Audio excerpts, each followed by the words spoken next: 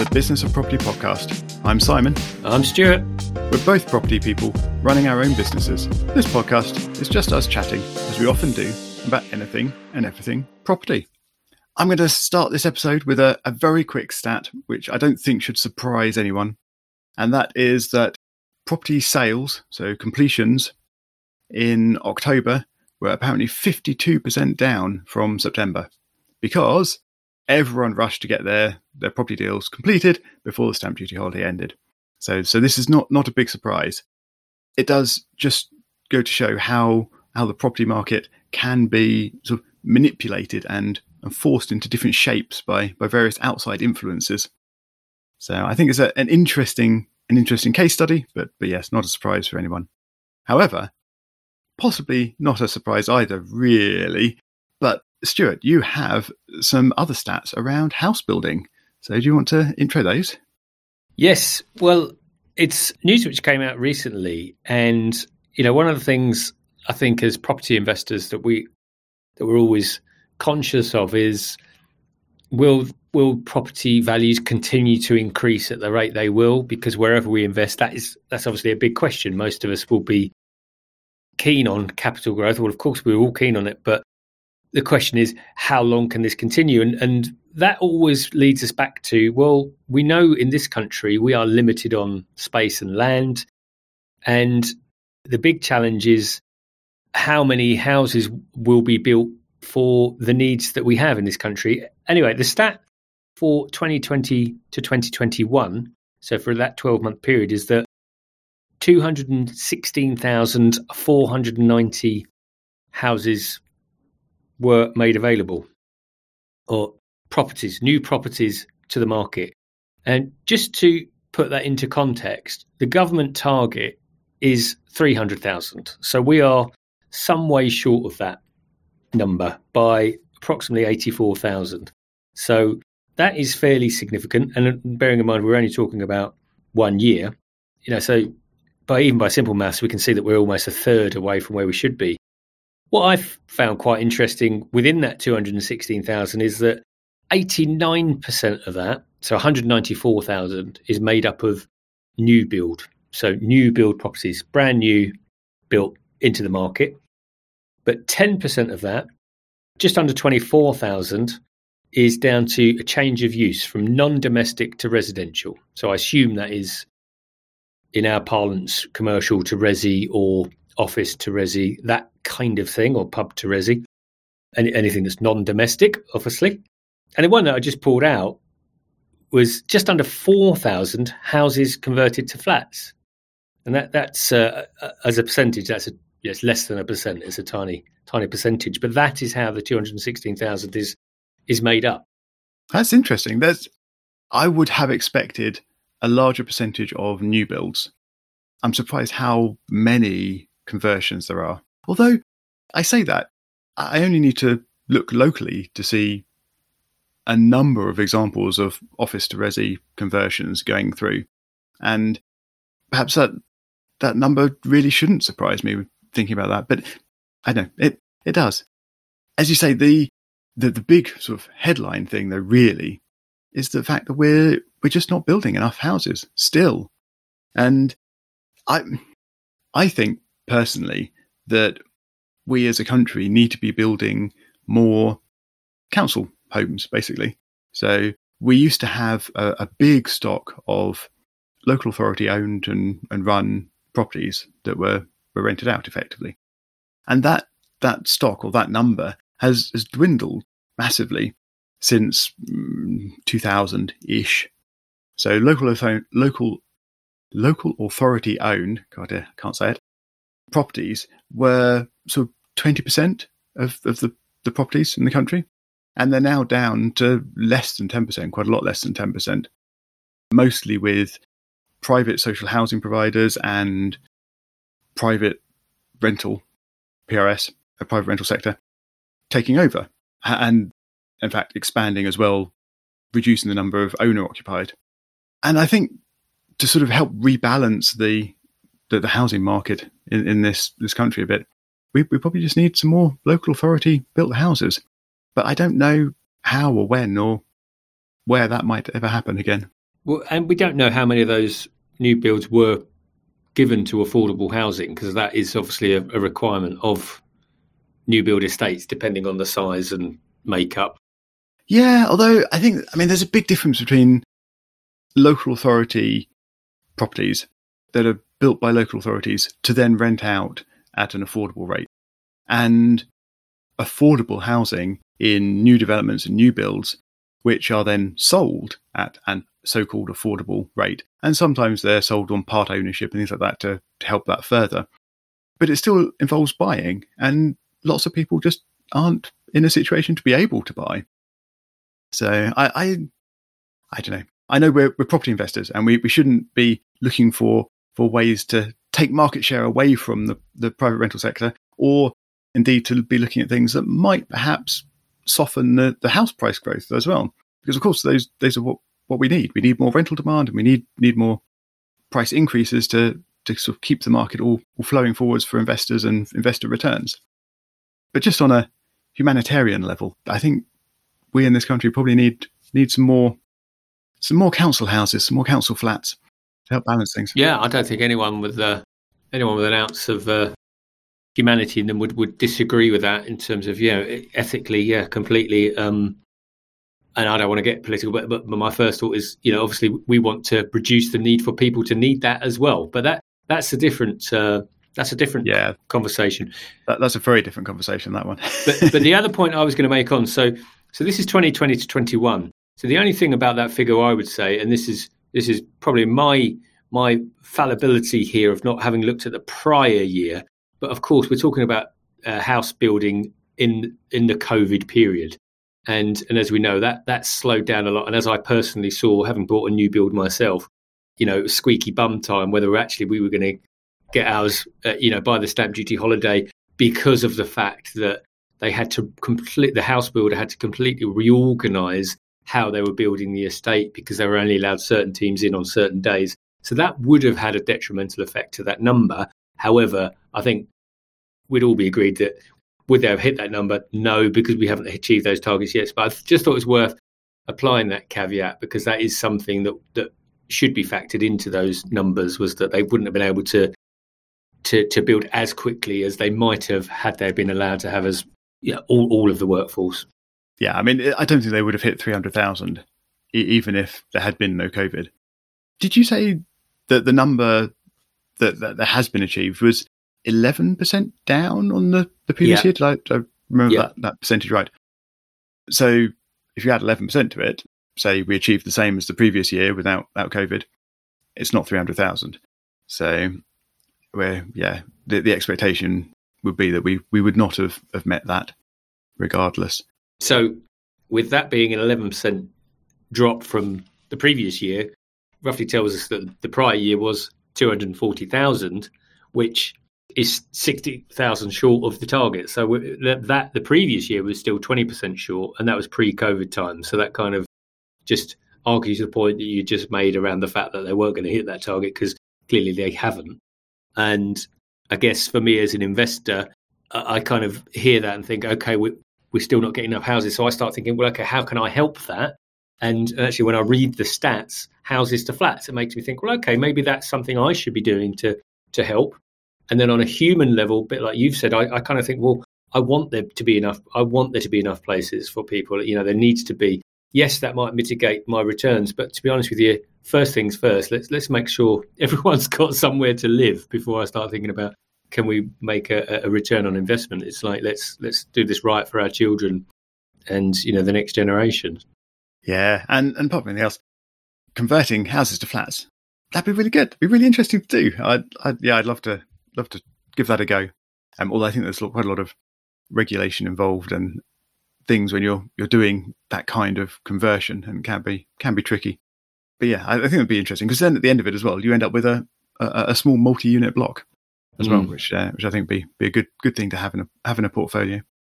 But talking flats, you have a flat that you have been trying to sell for a little while, and it is maybe, almost, perhaps sold again. That flat, as a quick reminder, we've had 2 offers accepted on it. The first one, and there's lots of long stories that go into this, but you know, go back and listen to them, and some of them just are ridiculous, but fell through the day before exchange, as one would expect. And then the second offer fell through maybe a week to 10 days before exchange. So this flat, we put it back on the market. It's been on. We're about to take it off the market, to be fair, just to give it some breathing space and then go at it again. And it's been doing rather well on Airbnb, actually, for people that want to stay. But we have just recently had an offer, so it's on the market for about 250. I don't mind sharing the numbers, to be honest. Well, they're on the portal, so you can't avoid sharing them. It's there, isn't it? It's there for the public. But the next numbers, we had an offer of 236, there or thereabouts, which just isn't close enough for us. And anyway, they've come back with a second offer, which is probably closer to where we need to be. But the interesting thing is that the person that's put the offer in has stipulated that they would like to move into the property within the next week. And this was before they'd even made an offer. Okay, so I've got so many thoughts and questions around this. But first of all, how does anyone go about walking into an estate agent saying, oh, yes, this house looks nice, that's for sale, and can I move in next week? I mean, who thinks that? So, I mean, what did they actually say to you? What was the approach? Well, pretty much what you just said. To be honest with you, the estate agent hasn't been great. Not all of it is their fault. It's not, the fall throughs haven't been their fault, although I do think there's a certain amount of information which, if passed on, may have precluded some of these things from happening. But no, their words were exactly, this is the offer, but the stipulation is that she can move in the next week. And sort of our response to that was, well, let's have a confirmed offer. If we get an offer which we feel is acceptable, we'll move on to the next stage of the conversation. However, and this is the other thing, we have told the estate agent till we're blue in the face that we are currently renting the property.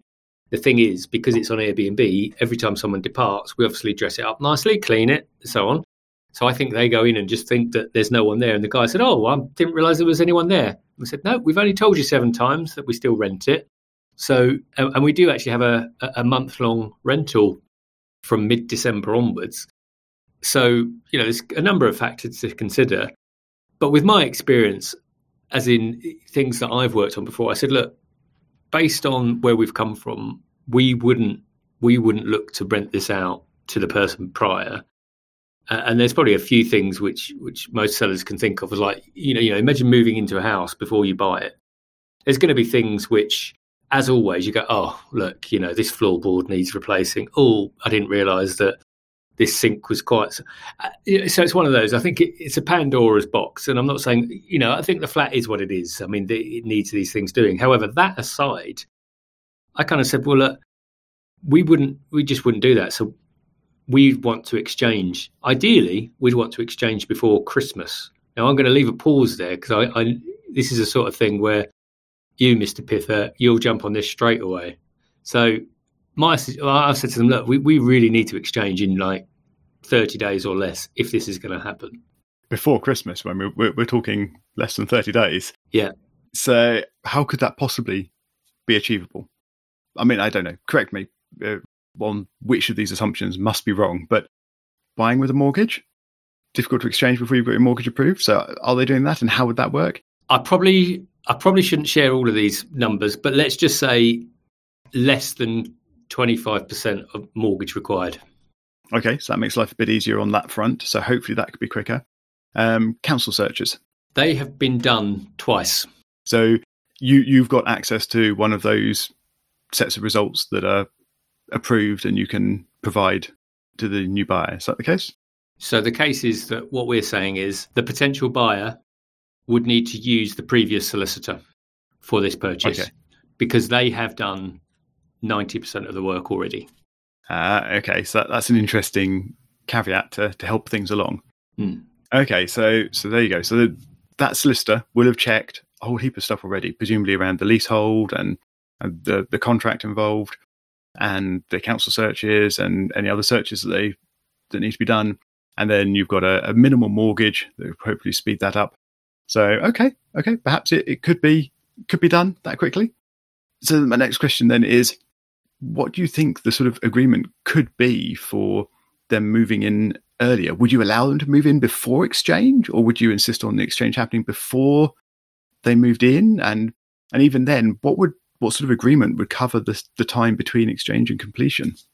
Well, my experience of the last several years is that you can pretty much do a lot of things legally, I should add, a lot of things, provided you get the relevant paperwork drawn up. So all things are possible. And what I found, so my wife, for example, is a great example of, because she only knows the standard way, right? And why should she know any other? It's my day job, not hers.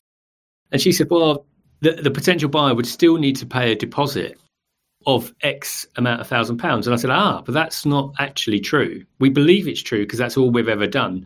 But I have done this before where I did a keys undertaking / delayed completion where I agreed a set amount with the seller for me.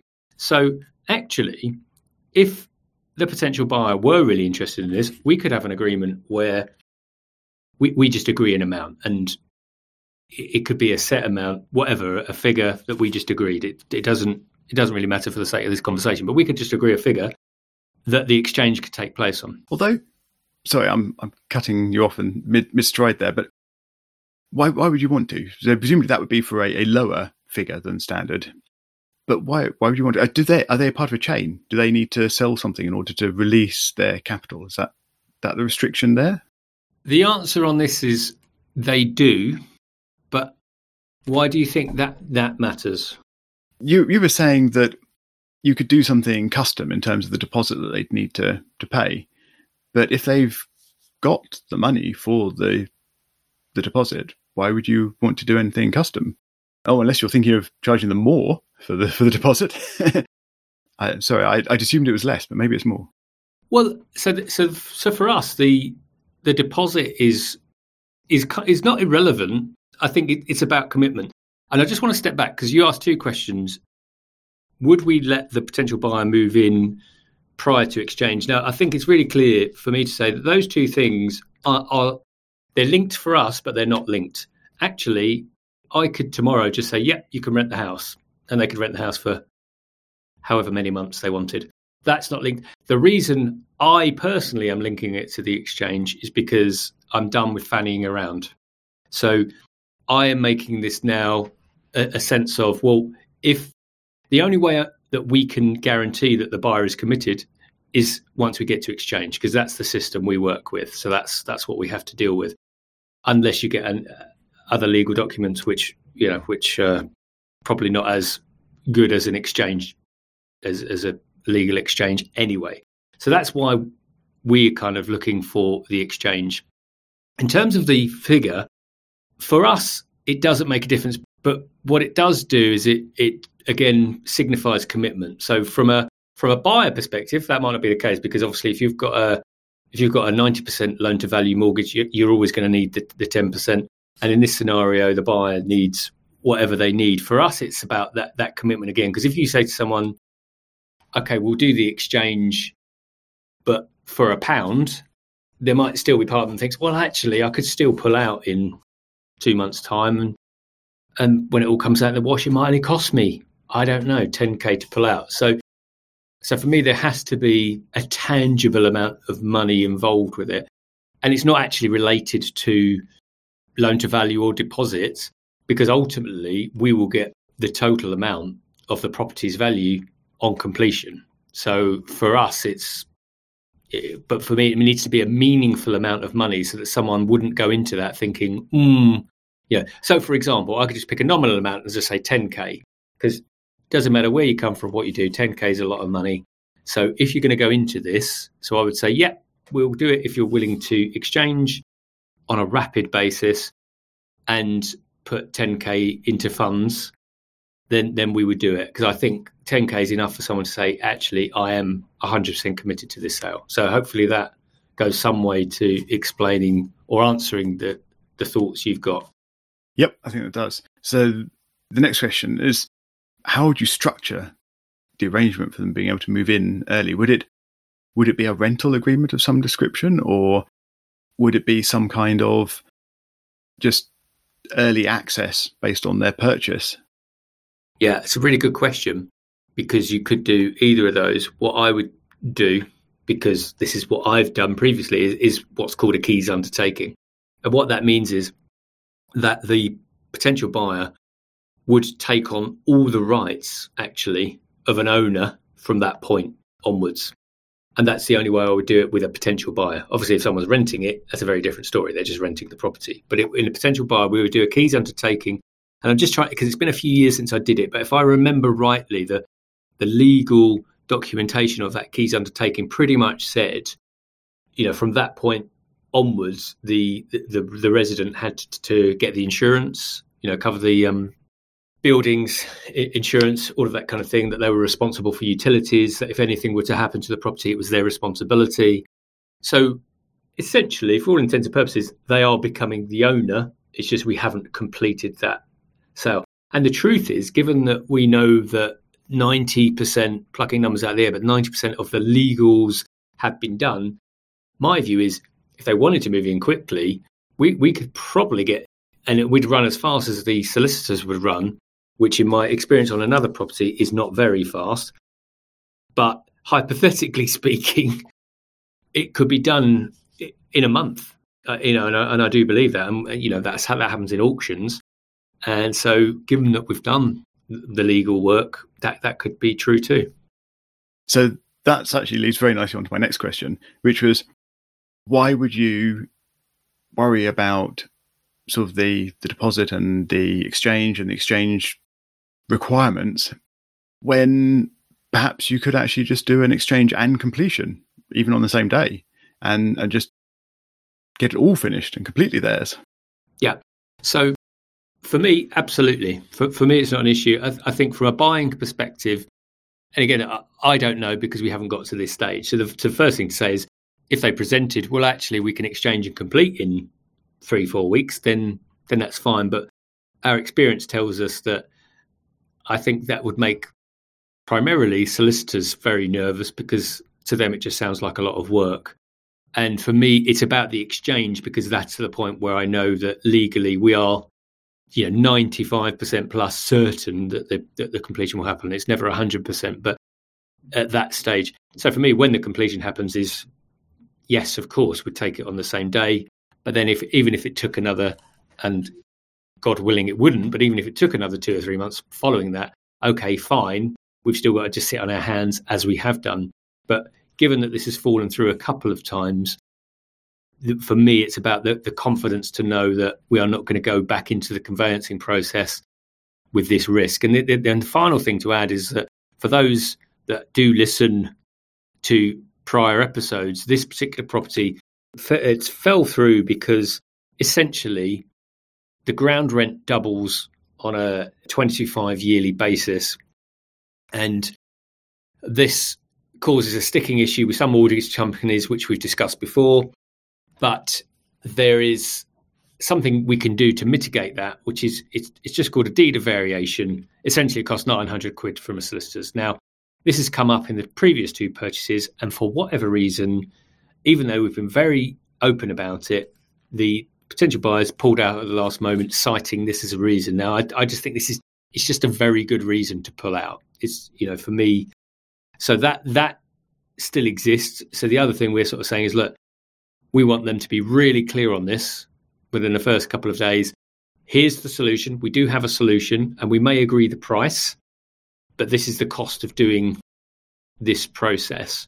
So that's been the complexity as well. So as you can hear, it's not the simplest of transactions, although it could be. Should be, really. Although it should be, yeah. Cool. Well, I don't think I've got any further questions on that. So unless you think I've missed anything there, Stuart, I think we should bring this episode to a close, since we've overrun very slightly. So thank you very much to everyone for joining us for this adventure through some stats and potential property exchange completion tactics. And we do hope you'll join us again next week. In the meantime, please do check the show notes and our previous episodes on thebusinessofproperty.com, and try to let 2 or 3 of your property friends know about the Business of Property podcast. Stuart and I will talk to you again next week.